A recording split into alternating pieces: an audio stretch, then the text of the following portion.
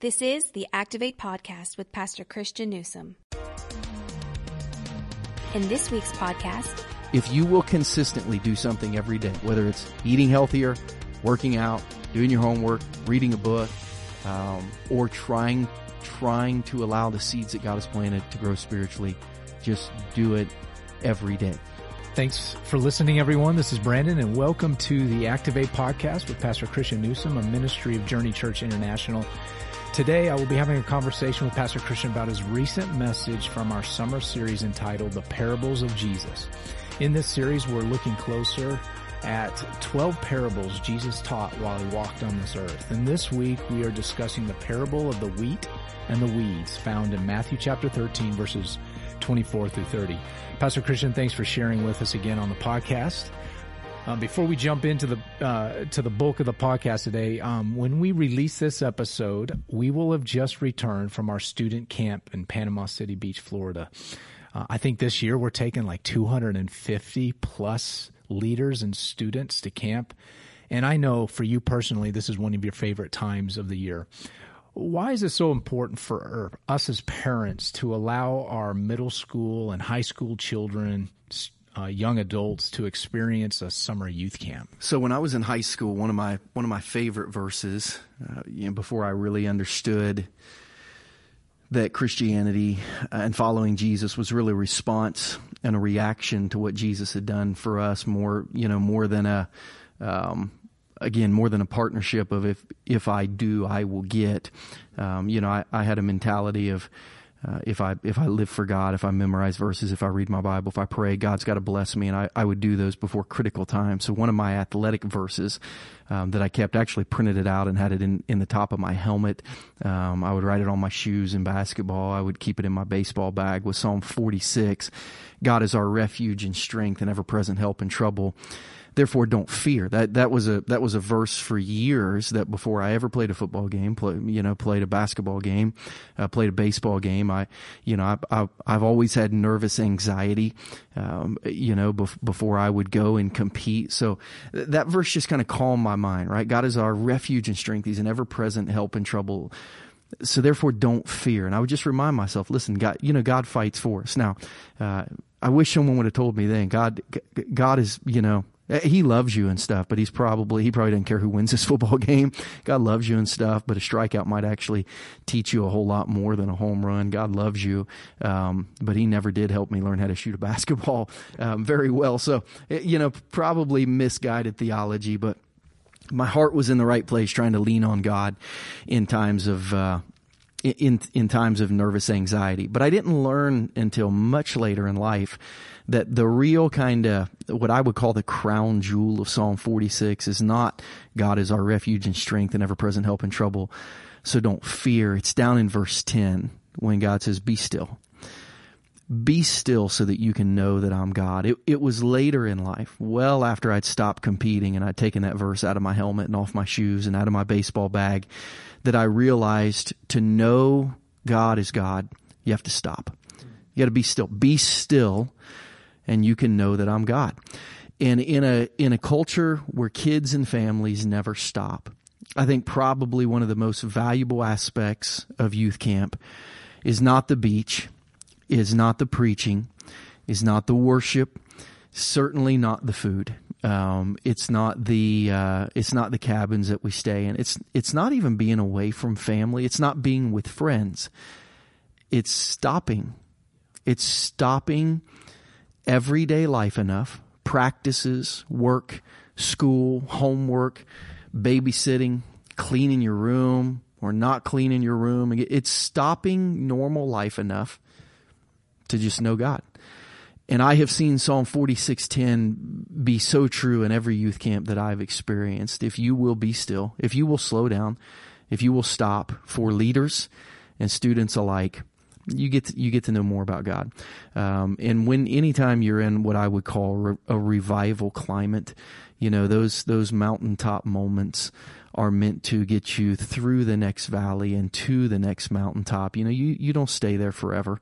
But those revival climates, they serve a purpose and they motivate you long beyond the week that you took part of, and some of them plant seeds that grow for the rest of your life. But most of it, I would tell parents the most valuable part of youth camp is allowing your kids to stop their life to focus on God for 24 hours a day for 4 or 5 days, because if they will be still, they will know there's a God, and that God will impact them deeply.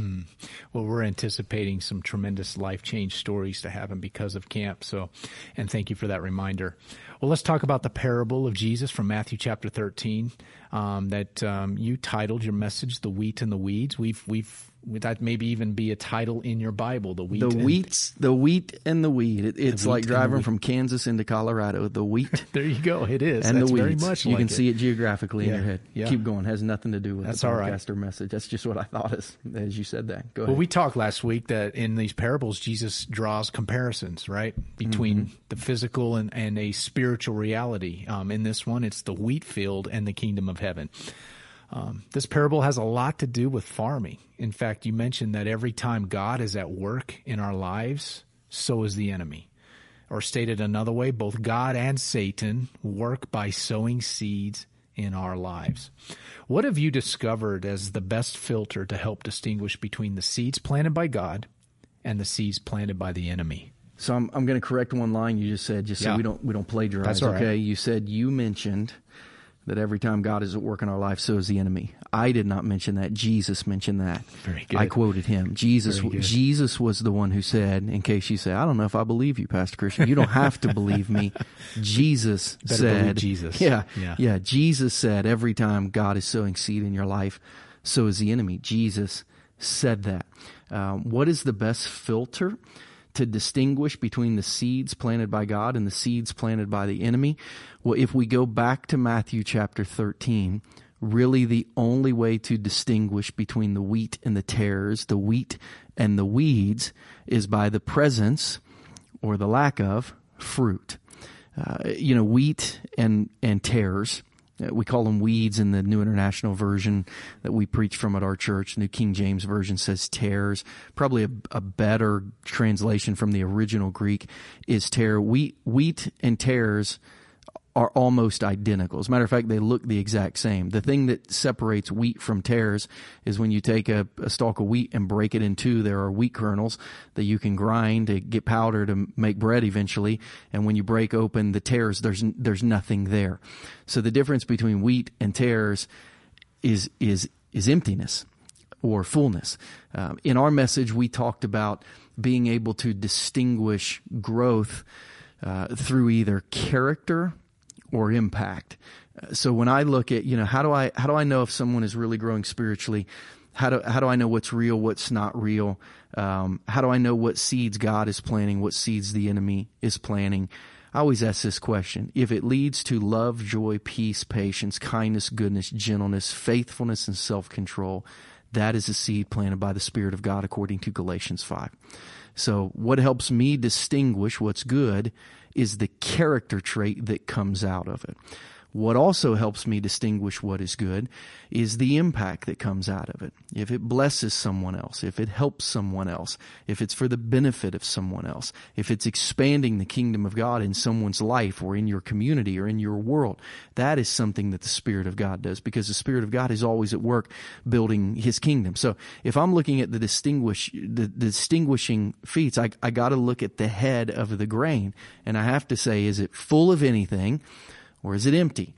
And if it is full of spiritual fruit, if it is full of spiritual impact because of the use of spiritual gifts in our life, then these are seeds that have been planted by God through the Holy Spirit into your life for the internal, external, eternal kingdom of God, to go back to what we talked about last week a little bit. I think the point of this parable really has two actions, I think, that you pointed out from Sunday. The first key action is that we need to water the wheat. There's potentially two thoughts here as I process this, Pastor Christian. We need to water the wheat in our own lives, and then we need to water the wheat in the lives of others. Do any of the teachings or any of the other teachings of Jesus teach us how to water the wheat in our own lives and the lives of others? And if so, what are they? Well, yeah. So in 1 Timothy chapter 4, Paul tells young Timothy that physical training has some value for your life. Mm-hmm. But spiritual training in godliness, has value for all things. So if we parable those, if we lay those two out beside each other and said, what can we learn from physical training about spiritual training? If you go to the gym once a week, you're not going to get very strong. Nope. If we look at physical fitness and spiritual fitness, if you eat one healthy meal a week, you're not going to get very strong. If you do homework once a week, you're probably not going to get very good grades. If you're married to someone or dating someone who you speak to once a week, you're probably not going to have much depth in that relationship. And I think the thing that waters the seeds that God has planted in our life more than anything is just daily, consistent time with Jesus. Whether it's in prayer, whether it's in meditation, whether it's in Bible reading, whether it's in a small group, whether it's sitting in church, whether it's listening to Christian radio, whether it's listening to a worship music or a worship channel, on Spotify. It's daily, consistent time with Jesus over and over again to the point of habit that just waters the seeds in your life. And allows those seeds that God has planted to really grow. So if people say, man, I want to do one thing that helps me spiritually, what should I do? I would say this: I don't care what you do, just do it every day. Pick one and do it every day. I just want to pray. Great, do it every day. I want to start reading my Bible. Great, do it every day. I want to start meditating on a verse of Scripture. Good, do it every day. I want to start listening to worship music. Do it every day. If you will consistently do something every day, whether it's eating healthier, working out, doing your homework, reading a book, or trying to allow the seeds that God has planted to grow spiritually, just do it every day. And if we want to plant, or if we want to water seeds in the lives of others, we'll talk a little bit later about protecting. But if we want to water seeds in the lives of others, I would say first, you got to live in relationship. You got to know the people. You got to know what seeds God has planted. And then you water seeds in people like you water seeds in your yard. You have to be very intentional. You have to know where they are. You have to know what they are. You have to know what time is best to water them. And just like if you want to see a beautiful flower grow, you are every day, in the morning and in the evening, you're going to go fill up a water jug and you're going to intentionally pour water into that. If you want to help somebody, learn something spiritually, if you want to help somebody stop smoking, if you want to help somebody develop a good habit or stop a bad habit, you have to every day pour into that area of their life very intentionally and try to do it at the same time. So get to work 5 minutes early every day and pour into an area that you're hoping to develop. Stay after work a little bit and pour into an area that you're trying to help eliminate. Just be super intentional. Pick one area and just every day faithfully at the same time pour into that. Encourage, hold accountable, cheer when things go bad, comfort when things go wrong. Just be there, same time, same place, every day, same issue, until you see it come to life, and then pick another seed and start watering that one. That's so practical. Pastor Christian, let's talk about the second key action step that we need to have in our life, and that is to protect the promise. Matthew 13, verse 25 states, "But while everyone was sleeping, his enemy came and sowed weeds among the wheat and went away." As I read that again this week, I found it interesting to note that in this parable, Jesus states that everyone was sleeping. I never caught that before. Is there a message within the parable within this parable of accountability and the importance of community? In other words, do we have the responsibility of helping protect the promise in others? So I would say this: do we ultimately have the responsibility for anyone spiritually? No. I mean, parents have a strong responsibility to pour things into their children spiritually, but ultimately, I don't think we're going to stand before God and God is going to say, I don't want to talk about your life, I want to talk about Ben's. So let's talk about where you failed him. We ultimately all are accountable for ourselves spiritually in our relationship with Jesus. But do we have a command Do we have a challenge to protect the promise in others? There's no doubt about it. Do we are we charged with having our eyes and our hearts open to love other people? Absolutely. And Jesus even challenged his disciples when he needed someone to pray with him. His disciples kept falling asleep, and he's like, man, can't you stay awake to help me? I feel like there's a lot of people that I've seen in 20 years of ministry who, if they could have an honest spiritual conversation with somebody, whether it be a husband or wife, a kids, parents, they would want to say to their parents, man, couldn't you like stay awake spiritually long enough to help me?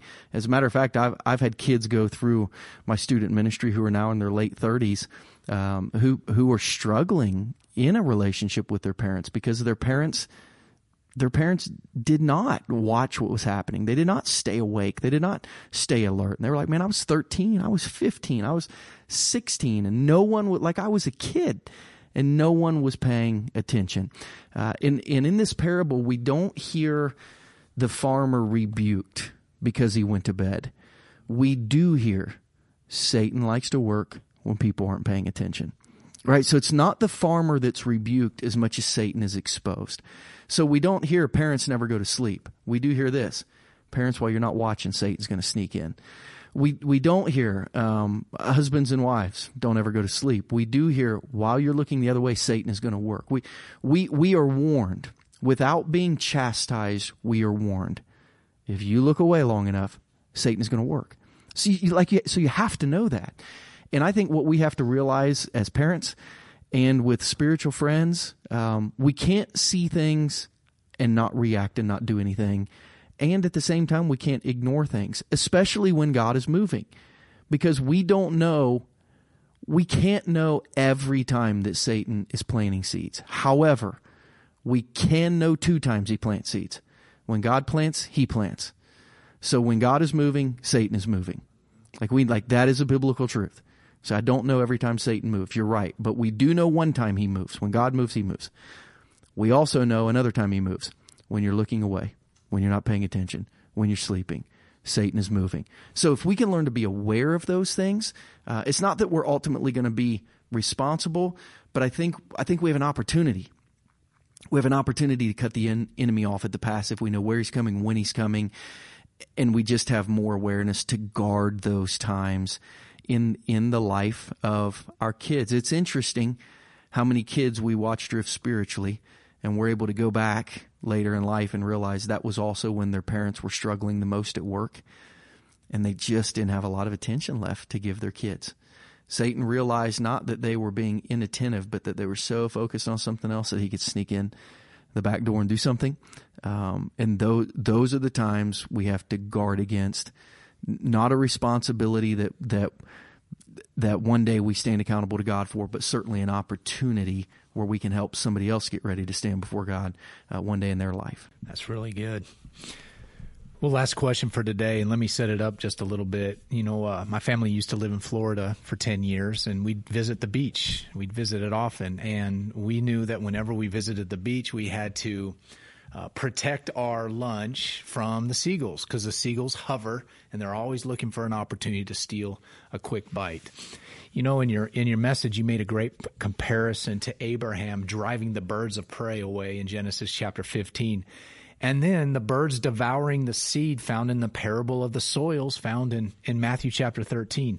In both passages, the birds needed to be driven away. You mentioned several spiritual birds of prey in your message that we need to protect our faith from.